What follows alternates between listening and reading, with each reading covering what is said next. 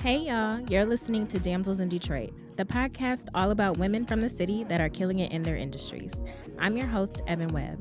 Each week, I invite a damsel to come on and talk with me about their life, careers, and why Detroit girls do it better. Hey y'all, we're back with another episode of Damsels in Detroit. This is episode 51, and I know I was on a little bit of a hiatus. I apologize, but life just got the best of me. I'm sorry, you know it happens, but today, we are going to be talking all about mental health, how to pretty much combat burnout, which I feel like we're all experiencing right now. So, sitting here with Carrie, I'm hoping I'm saying your last name right, Biscalonis. No? Uh-oh, you're muted. Yeah. I said it right? Yeah, you nailed it. You did good. Perfect. Yeah. Okay. So sitting here with Carrie. So as you guys know, going to read her bio and then we will get into our questions. Alrighty. Carrie Biscalonis is the owner and founder of Reset Brain and Body, an integrative mental health care practice in Metro Detroit. After nearly a decade in corporate wellness and human resources leadership, Carrie transitioned to counseling after witnessing too many professionals struggling with intense burnout. Her personal yoga and meditation practice helped Carrie create a unique service offering integrated talk therapy with a physical experience. Since opening Reset in 2018, the practice has grown to 12 clinicians who all specialize in integrative mental health care. They're integrating tools like meditation, art therapy, yoga, music, mindfulness, and play to help clients develop tools to process and manage their mental wellness. Hello. Hey. How's it going? How is it's Tuesday, right? I feel like it already feels like a long week. Right, which is insane. But thank you for joining me. I have, like I said, a bunch of questions for you. This topic is seriously right on time. So my first question for you is, what inspired you to get into the wellness industry? Like, was there a clear defining moment that was kind of like your aha moment in a sense? You know, actually, I remember when I was in one of my HR jobs, I was a total job hopper, and that probably should have been an indicator because I just kept trying to find, like, this is the thing that will make me really happy. Mm-hmm. But someone told me once, they said, what do you Google? Like, when you're bored at work, what are you Googling? Okay. And I was like, oh my gosh, I'm Googling wellness related things. Mm-hmm. And at that time, corporate wellness was like kind of brand new, bringing wellness into the workplace. And I was so passionate about it. So I was like, okay, maybe I need to look into this more. And I recognized pretty early on that HR wasn't really about helping people. Right. Like I thought it was going to be. Mm-hmm. And so I wanted to work more directly with helping people. And so pursuing my master's in counseling felt like the next step. Yeah. And this is no shade to anybody that works in HR because I feel the same, and I hate that I feel like that, but I can't think of any job that I have worked at where I'm just like, I'm going to go to HR and this is going to resolve everything. Right. Like, it never works out that way. No, I remember being so embarrassed that I was in HR, and I really feel bad because there's so many lovely people that are in HR, but you know, Toby from The Office, mm-hmm. like how he's just kind of blah. Right. I was always like, I'm in HR, but I'm not like a Toby. I'm like a cool HR person. I had to have a caveat to it. Like, you can trust me, I swear. Right.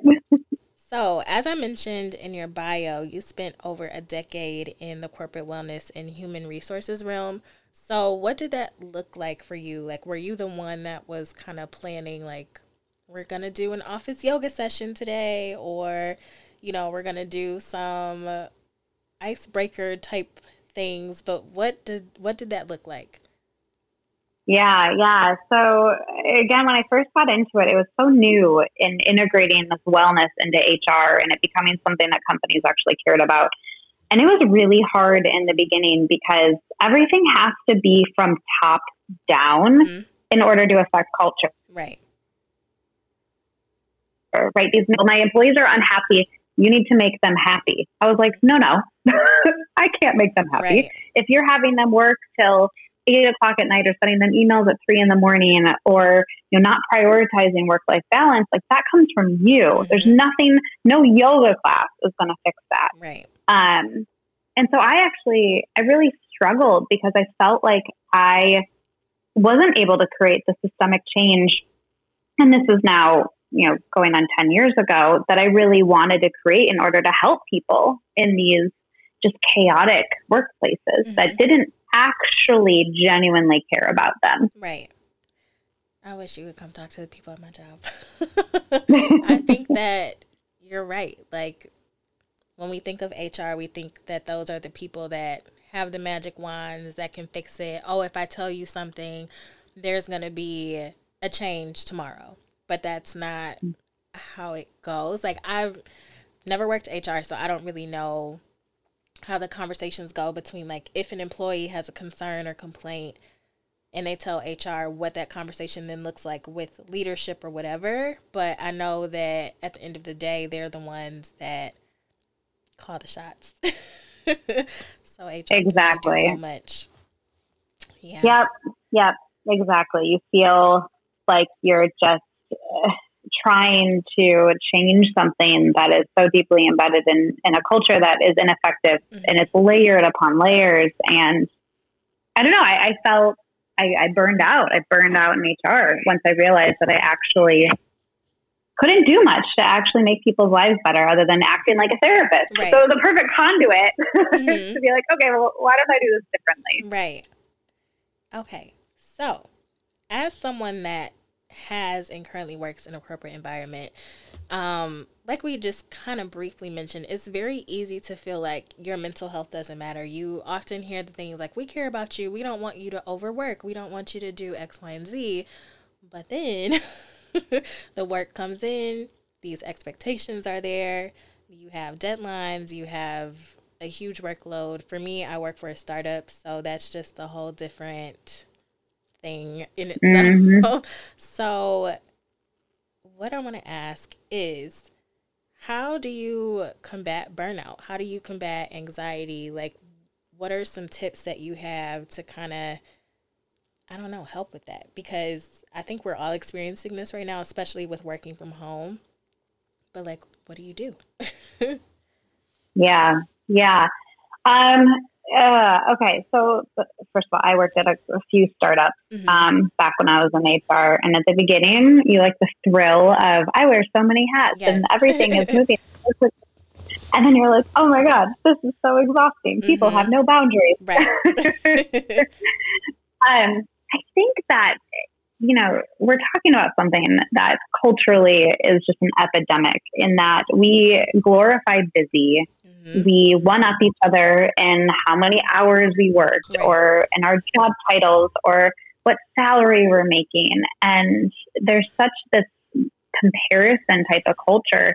And it's not rooted in a collective, mm-hmm. it's rooted in competition. And so change really has to come from the leaders modeling a different type of sentiment. And I find that the best leaders are the ones that are vulnerable mm-hmm. and transparent, are like, I'm struggling too. This is too much. I'm burning out. And so that it gives other people permission to be honest with themselves, their bosses, to ask for help and say, hey, like, something's got to give. I'm not doing well. And unfortunately, when you aren't in a position of leadership at your company, you do feel voiceless mm-hmm. and you feel like you have nowhere to turn. And so sometimes we just have to start with our peers. If there's a trusted colleague that you have, or just one of your friends that's in a similar type of culture, mm-hmm. that you can just feel validated in your experience. And then I think we all have to sit ourselves down and say, like, what am I doing this for? Like, truly, like, what are my goals here? Mm-hmm. And do I need to recognize that, like, okay, I'm in my 20s or 30s. I just need to hustle because I have goals and I just need to get there. Okay, I own that. I accept it.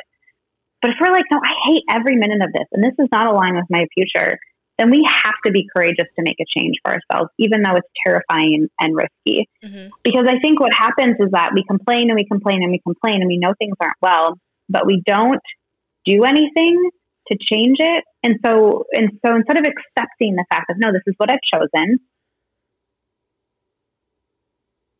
this is what I want, we resist. And that resist creates that suffering of like, oh, this is horrible. I'm so unfulfilled. Mm-hmm. And so some of it's a mindset when you can't actually tangibly change the working environment that you're in. Yeah. It's just, I don't know. I felt like I used to be the person where I was like, I love working. Like, oh my gosh, I love having a job, blah, blah. This past year, I mean, because there was so much at one time. It's just like, we have this pandemic and we have like, you have immediate family members getting sick and all of this stuff.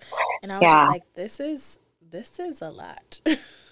And then just looking at like how some companies, excuse me, didn't stop anything. And then there were some people, you turn around and it's like, well, our whole company shut down. And it's like, this is all, like, this is not normal, but we're trying to work through it and act like it is. So. Oh my gosh, I know. There's been so many, I think, helpful memes online that talk about, like, if you aren't at full capacity right now, if you're feeling tired and confused and unfocused, like, we've all been living through trauma this last year. Like, on a global scale, trauma. Right. And then layer that upon all the other stuff that's been coming up this whole year. Like, holy cow, how can we even tie our shoes? Right. Like, seriously, we have to dramatically reset our expectations that we have for ourselves. And that, again, comes with leadership, not expecting people to be on top of their game right now. Like, we just can't. As a human collective, we cannot right now. And we shouldn't be putting pressure on ourselves or other people to be. Okay, next question. What has been your personal journey when it comes to therapy? So how do you manage your stress and take care, or how did you manage your stress and take care of your mental health before starting your company? Yeah, I laugh because it's like, when I started the company, I felt like I was in such a great headspace, and it was like, I only had one kid, and I didn't have 15 employees. Now it's like, oh wait, I have to like restart all of my stress management tools again as life has gotten busier. But I digress a bit. My personal journey to therapy was through a recommendation of my sister, who was seeing a therapist herself. And I think that a lot of people feel comfortable going to therapy when someone they love, they trust, they know is also gone to therapy, because it feels a little bit less stigmatizing of like, oh, okay, she's doing, I should do it too. Or that feels like something I feel comfortable doing. So that was my path. And then I quickly went to the same therapist as my sister, and then realized like not a good fit, because she wanted me to talk about my mom, and I like wasn't there yet. I was like, no, that's not what I want to talk about. So I was like, okay, no. Yeah.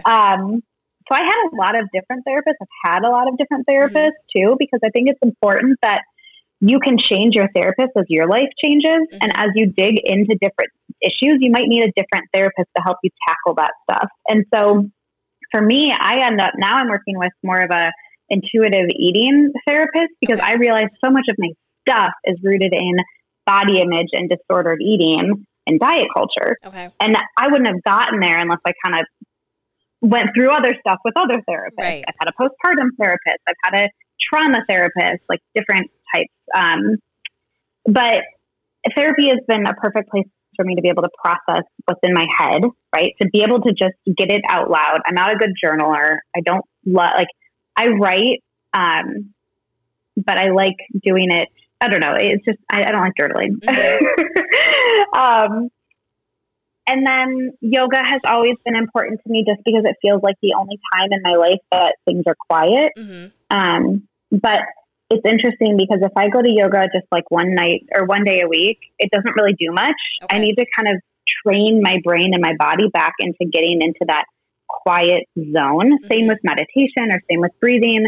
Like a once a week thing isn't really recalibrating my brain in the way that I can expect a little bit more clarity. But it's a gift that I look forward to, because otherwise I have anxiety. So my brain just never shuts off. And we all need spaces where our brains can stop. And that isn't through numbing out, right? Through drinking or scrolling or eating or shopping or things that may not be the most healthy coping mechanism.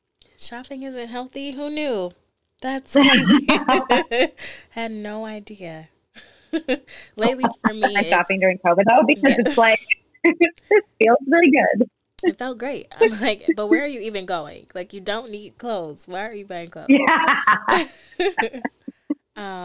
I think lately for me, my thing has definitely been like, I'm just gonna scroll and until I can't scroll anymore. And I had like a breaking point like 2 weeks ago, and it was like 3 o'clock in the morning, and I was like, why are you on Twitter? Like, there's nothing here for you. So I set timers now at night to where I can only access certain things after a certain period of time. So that's been a process. It's been a journey. I don't always adhere to those limits, but I'm working on it. Yeah. I mean, I remember when I was like new, well, no, it wasn't even that long ago. I used to sleep with my phone underneath my pillow. Mm-hmm. And like, how toxic, really? Like, that's pretty toxic to do. Yes. And now one of my best things I do for myself is I plug my phone in downstairs in my kitchen before I go upstairs to bed.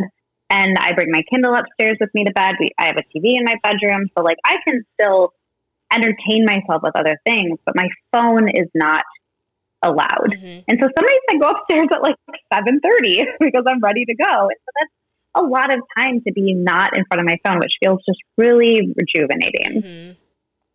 I commend you for that. One day, I have stopped plugging it up so close to my bed though, because it was same. Yeah, it was the same thing. I was waking up and like first thing I was doing was like looking at stuff that I really like. Why is it the first thing you're consuming in the morning? But I think, at least I feel like people my age, we don't notice it or don't want to claim it, but we definitely have screen addictions. We kind of are the pioneers of like that whole digital, like social media and cell phone age. So yeah, it gets tough. Yeah. Okay. So can you explain what integrative mental health care is for those that maybe are not familiar with it? Yeah. So when I first got into this field, part of the way that I was coping with working full time in grad school full time was that I was doing a lot of yoga. And to me, what I was experiencing in yoga was so similar to what I was learning in psychology classes, just about our brain and how we process thoughts and emotions. And I was like, whoa, like, why aren't we doing this together? Like, we're all speaking the same language here. And so when I first started out into my counseling career, that was just how I did it. Someone would come in and tell me what was going on in their life, and then I would sit there and say, okay, cool, here's a meditation and yoga sequence that will address what's going on emotionally and even some physical ailments that seem to be related to your emotions. And so it's really playful, it's creative, it's dynamic, and it's also not every single time, right? Because then someone might say, whoa, yoga and meditation, not my thing, but I want to journal, or I want to write, I want to draw, I want to paint, maybe playing with role playing or doing something with fidget toys feels supportive, maybe music, writing lyrics, sharing songs, but being able to create an environment where it's not just about verbal processing, but where we really create a physical experience of release and awareness that we have to tune into the body in order to heal mentally, because our body is so important to the entire process. And our body has so many signs of what's going on that often cognitively we ignore, right? Because we just don't have time for it, or, just want to avoid it, or it's too traumatic. So we just stuff it all down. But the body eventually will tell you exactly what you need to know. We just have to listen to it. And so integrative means we're giving you the tools to listen to what's buried. Okay. Now, do all of the therapists at your practice, do they all specialize in different things? So say if somebody wanted to incorporate art therapy into their sessions, is there one particular person that they would go to for that? Or is everybody pretty much like an expert or, open to doing different things? Yeah, that's a great question. We have some people that are very much specialized in a particular integration, like yoga or art. And then we have people that can kind of do it all. And so as we grow the practice, what we're trying to find is just people really solid in whatever integration they have. And then as they grow as a clinician, it's like, well, something like art, like I could never do art therapy because I'm the furthest from artistic. So I'm not even going to try, right? But like we can jam out in yoga and someone else would be like, no, that's too terrifying to me. I'm not going to do it. Mm-hmm. So I try to allow people space for their own creative genius. Okay.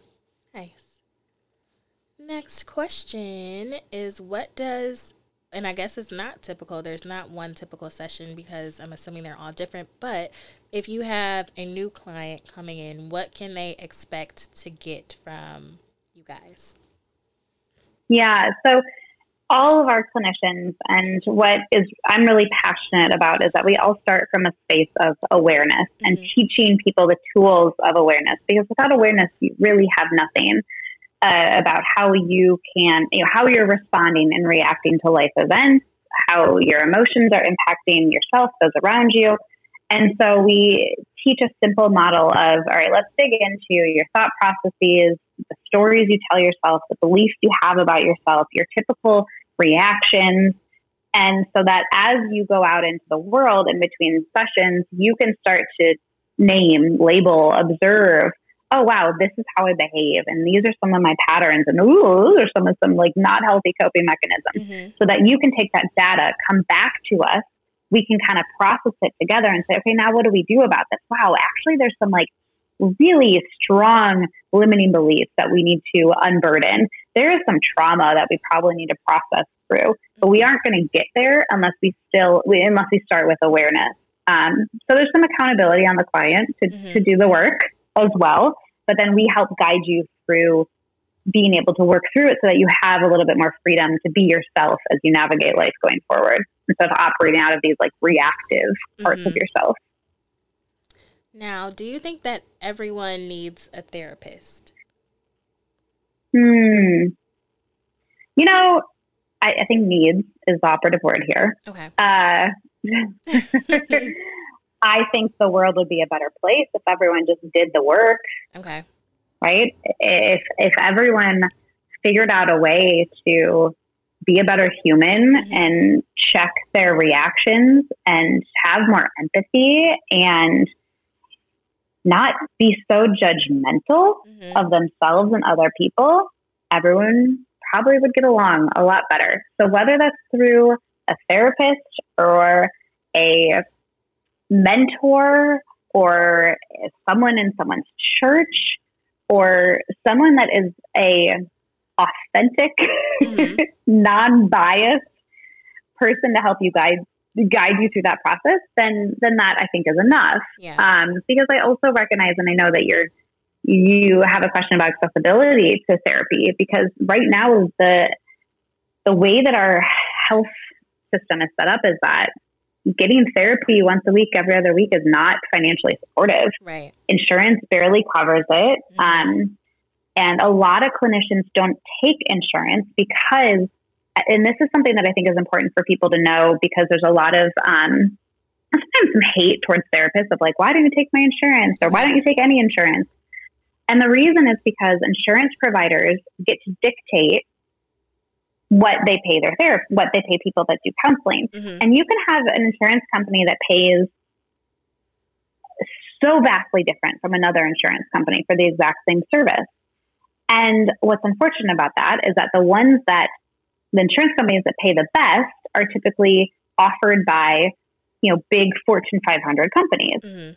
And then the insurances that pay the worst are those that are your more low budget insurance policies. And so there's such an access issue systemically that it creates this huge barrier to getting therapy. And so that's why I say, maybe everyone needs someone like a therapist, but until the system corrects itself, not everyone can get it. Right. And it's a really big issue. And we also don't have enough therapists in the world. So there's too much demand. Therapists are burned out because they're not getting paid enough because insurance, it's just, it needs to be fixed. And I think COVID is finally giving the mental health field the attention that it needs. Yeah. In that it's a broken system, very broken system. Yeah. Now, because we're going to come back to this topic, but do you ever get overwhelmed as a therapist? Like, do you ever sometimes at the end of the day, you're just like, because that's a whole thing, right? You're like receiving people's energy and like taking on all of their stuff. So at the end of the day, are you ever just like, wow, today was a day? And how do you handle it? What do you do? Yeah, I'm really good at compartmentalizing. Okay. And this is something that I try and teach everyone on my team is that we all get into this field because we want to help people and we're all bleeding hearts and most of us are highly sensitive people. And I compartmentalize because there's certain cases that it's like, I can't take this home. I can't think about it one more minute because it's too overwhelming and it's really sad. Now, I also limit my intake of sad information out there in the world, right? I limit my intake of the news. I don't watch like drama or violence movies. Okay. I don't eat animals because I'm just too compassionate and I can't think about like hurting other people's animal babies. Like I do these other things that like, kind of protect my own energy. But compartmentalizing is important, even though I know that sometimes it has a bad rap, but it really is important in protecting your own energy. And I think something that's really important is that a lot of therapists or people in the helping field like want to be needed or like to be needed. And I think that's a really slippery slope because then you end up relaxing your boundaries. You end up accommodating people and being taken advantage of. And if you have a strong, solid core of like, no, I don't need to be needed. That's not why I'm in this job. That is really helpful for being able to kind of manage that energy flow and stay grounded in who you are. Because I think sometimes people are like, oh, my therapist can just, and it's like, no, like therapists are people too. You don't know what they have going on outside of their office, their jobs, like all of that stuff. So I think, I don't know, just keeping that in mind too. But also not wanting to like, hold back in your sessions, I guess, because you feel like you don't want to, right? Because I mean, it's like a tricky situation. It's so funny because I'll have clients that they'll jump onto their session. They're like, well, how are you? And I'm like, it's not about me. Thank you for asking. Thank you for being concerned, but like, it's not about me. I'm not going to tell you anyways, right? Because I don't want you to feel like you're taking care of me, right? Because that's not your job. And so, a therapist also needs to just make sure that they have their own therapist stuff. Have their own therapist is huge. But also, you know that your therapist is a human, but at the same time, it's not your responsibility to protect them. You have to be able to be open and honest. And like, I know for me as a therapist, when I'm not playful anymore in therapy, when I'm not able to be creative, then I get burned out. And so for me, it's like, how can I diversify what I'm doing in my work so that I can constantly stay present in my work? And I think that everyone, regardless of what work you're in, when you lose that ability to be playful and creative, like that is such a clear pathway to burnout. And so we have to take ownership of, okay, how can I insert more of that flow into it? Now, I want to ask a question about different titles. So we have like therapists, we have counselors, life coaches, psychologists, psychiatrists. Are there, I know one can prescribe medicine, psychiatrists, right? Okay. But the others, are there any major differences between those, or is it just the preference of what people want to be called? Yeah, it's the preference. I mean, psychotherapy is the practice of mental health therapy, right? Of counseling is psychotherapy. And so you can have a psychotherapist who is a licensed professional counselor. You can have a psychotherapist who is a licensed psychologist or a licensed social worker or a licensed marriage and family therapist. Those are all psychotherapists trained in psychotherapy, right? Which is doing counseling, doing therapy related to psychology, mental well-being. Life coach is not trained in psychology. Now, they might be a little bit, right? But it's not like an accredited master's program in a psychology-related field. Okay. That's just like a good friend that gives good advice. Right. They're really good at setting goals. Okay. that's kind of the life coaching mentality, is like, let's just keep moving forward. Mm-hmm. And psychotherapists are like, cool, yeah, like let's have goals, but like we can't ignore your relationship you had with your mom that like may or may not have been helpful. Right. Okay. Thank you. Because I never knew. I'm like, people keep throwing out different terms. I don't know, like which is which or which is appropriate. No, I think that's such a good question, because I think, it makes it confusing when you're starting in the path of like, I think I want a therapist, but who are these people? Right. What do you do? Okay. Next question. Yeah. So back to the cost of therapy. I want to know if you all, and I looked on the website, so I already know, but could you talk about some of the free and kind of financial friendly, that's the term I'm going to use, resources that you guys offer for people? Yeah, so the first thing we do is we offer sliding scale. And so we determine this based on someone's W-2 income and then put them into a bucket that reduces our fee to something that's more appropriate for their, financial situation. And then we also offer free virtual groups. And to me, that was always a passion project, to get the practice to a place where we could support it. So we have a free meditation every Tuesday morning. We have a free postpartum support group every Tuesday at lunchtime. And we have a free self-care during COVID group every Tuesday night. And we hope to continue to expand upon that. I would love to do more in-person stuff, but right now it's just, pandemic. Yeah.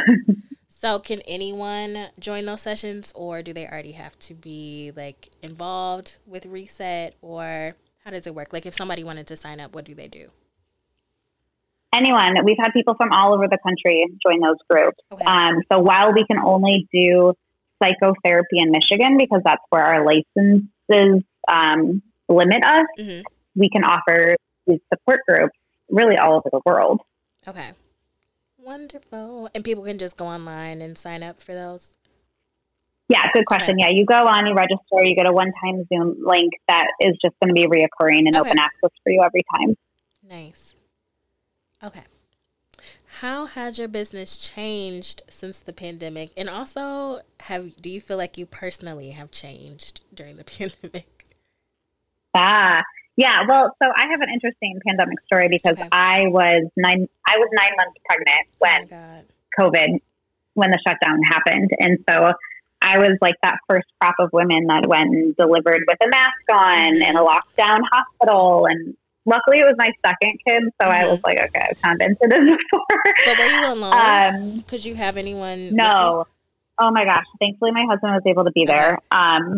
But it was touch and go, right? Because at that point you didn't know if you want to be tested positive or if you've been exposed. It was hard, but I was blessed with a very quick labor. Okay. So it was pretty big. But so I changed in the fact that I had a second kid, and that just changes your life in general. And my husband has been working from home indefinitely, which is good and bad. It depends on the day. But I've noticed for my kids, it's so much better for them because they get to see a parent all day. Some parent guy, because I'm usually at the office, whereas he's at home, and I just find that to be pretty incredible and something that we wouldn't have experienced prior to COVID. But our practice, when I went out on maternity leave right before, so it was before COVID, I gave everyone the option. I said, okay, you can stay with me and we can do some virtual sessions here and there, or just wait till I come back from maternity leave. And I was planning on taking 6 months off for maternity leave. And then COVID hit and everyone was like, oh, well, actually, I'm really into virtual now. I guess that's just all we have to do. So primarily our field was 98% only in person. And now I would say 65 to 70% of our clients are virtual. Okay. And so that's a dramatic shift in how people are getting therapy. And to me, I found that my own therapist is in Grand Rapids. So, being in Detroit and being able to just do it from my phone has been so great. Yeah. And so I think in a lot of ways, while therapy remains financially sometimes out of reach, the accessibility we have with virtual has been really good for the field and really good for people just getting that access to help if they want it. So yeah, our practice has also grown. I mean, we've never seen demand like this for mental health care ever. I mean, before it was like, you were like pulling teeth to have people come get therapy. Yeah. Now it's, oh, sorry. You were like, you broke up a little and I didn't know. I was like, did she finish? Did she not finish? But yeah, I was going to ask, like how many clients you had before we went on lockdown and then afterwards, how many you're at right now? Yeah. Okay. So that's a really good question. So before we went on lockdown, I think we were averaging because Reset's only been around for 2.5 years. So we were probably seeing 60 clients a week between 4 of us therapists. So, about 15 clients each for each of us. And now we have 200 clients a week. Wow. Now we have more therapists to accommodate that. But I mean, that's a pretty sizable increase in just a year. It is. That's amazing though. Congratulations. Thank you. Yeah. It's it feels good to be helping that many people, right? And having that many people being vulnerable and getting to know their stories. Now, would you say you have more women clients than males or kind of equal? Yeah. Okay. No, I mean, historically, men don't come to therapy as often as women. We have a lot of adolescents. We work with a lot of teenagers, which, gosh, I think about all the time. If I was 13 and had a therapist, my life probably would have looked different. But it's something we're actually really working on is creating more spaces where men feel comfortable seeking help. And I think, our practice in particular, we really try to speak in simple language that's not too feminine, not too woo-woo, not too feelings, right? We talk about the science and we talk about just basic, this is what's happening in your body. This is what's happening in your brain, which I think, again, allows for more accessibility of, sometimes rooted in the science feels more approachable. We'll get them in there. We'll try. Yeah. I'm trying to get my husband. I'm like, be a spokesman. Come on, please. Yes, he can be a therapy influencer. Yeah. Okay, couple more questions for you. What are some of your favorite ways? I know you mentioned yoga, but how do you practice mindfulness? How do you practice gratitude? And I know right now it's or at least I think things are getting a little better right now, even though Michigan's cases are surging again. But I'm trying to be people are getting vaccinated. That's a positive. Yeah. But last year, I feel like it was just sometimes it was hard some days to focus on things that were going well or things that you were grateful for. So during that time last year when we were locked down, you have a new baby, you have all of these things going on. How did you practice mindfulness? Getting outside, because I truly think that connecting to nature is so grounding, because there's just not as many distractions, and it just is a perfect environment to be present. But, to me, the actual mindfulness definition by Jon Kabat-Zinn, who kind of is the grandfather of mindfulness, is awareness of the present moment without judgment. Okay. And that without judgment is the most important piece in my own practice, because I can observe. And as soon as I attach a story to it, a judgment to it, well, then I'm no longer present. I'm no longer appreciating it for what it is. I no longer have gratitude for whatever it is. And so catching judgment is my mindfulness practice of, I can say to myself or observe, it's a beautiful day. And then my judgment might be, oh, I should have gotten outside. I'm so mad that I wasn't outside more. I'm working too much. This totally sucks. Well, okay, that just totally robbed me of a very pleasant observation. And so I think everyone can try to integrate that more, catch your judgments, catch those stories versus just allowing yourself to be in the observation. Mm-hmm.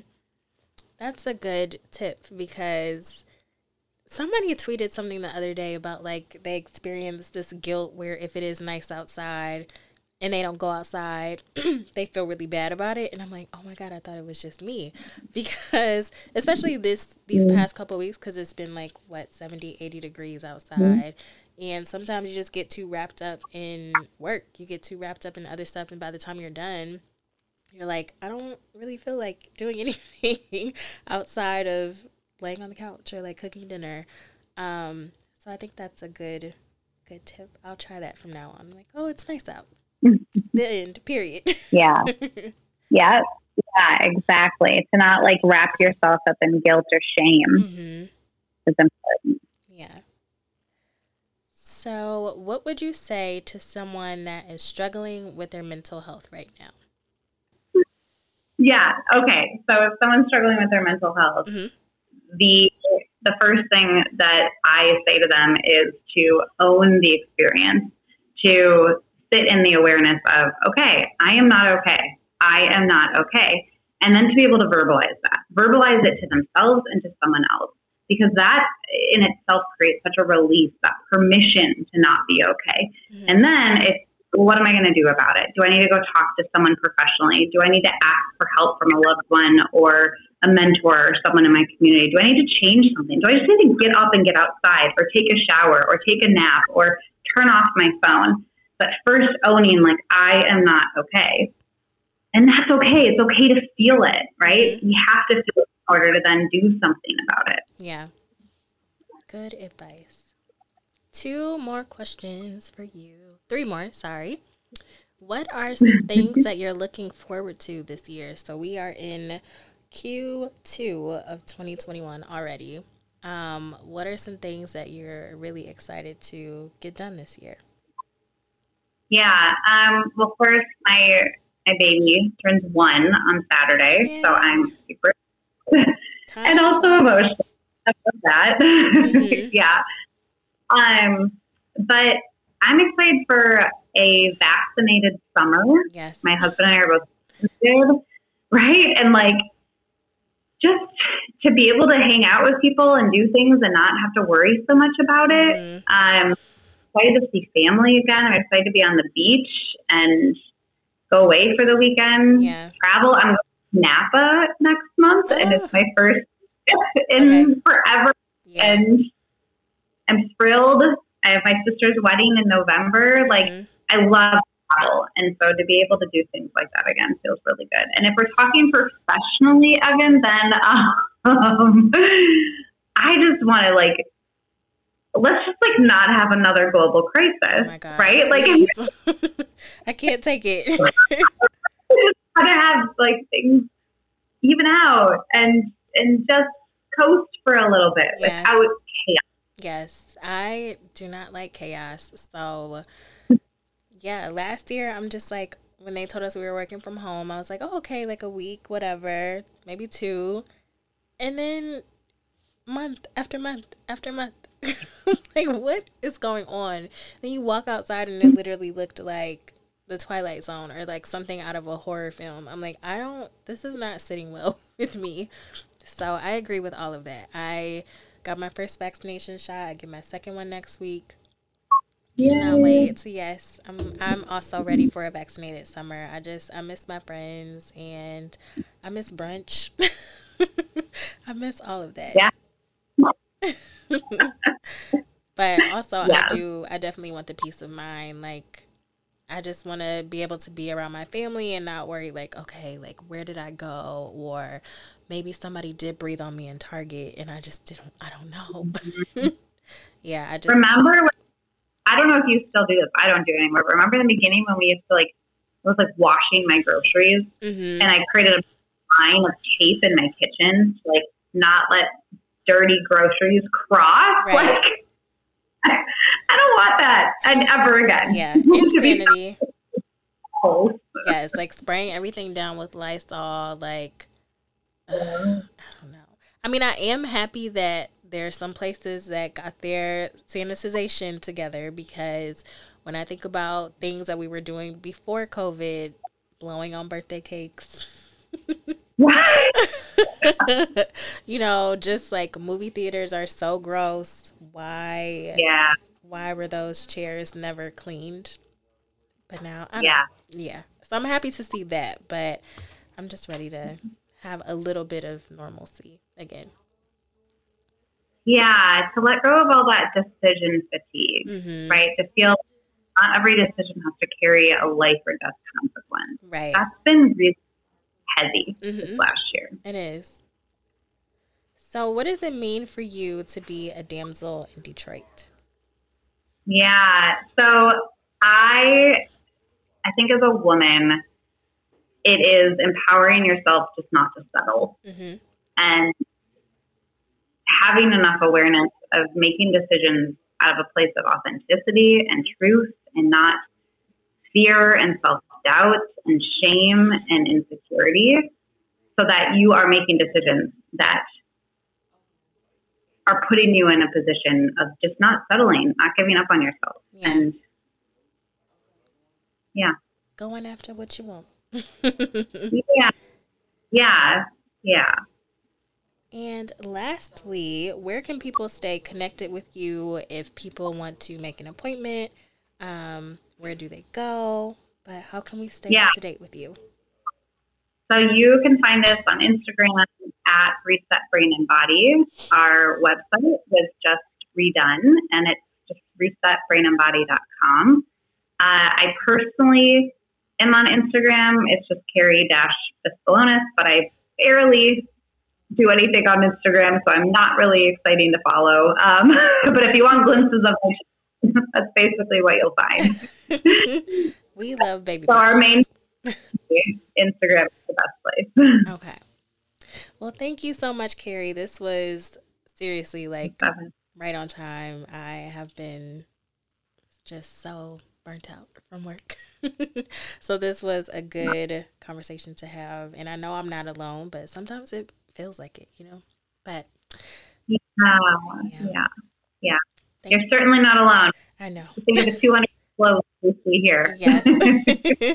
But thank you so much, and thank you to everyone listening. As always, I want you to remember that Detroit girls do it better, and we'll be back next week.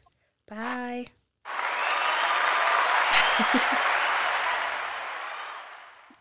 Bye, Carrie.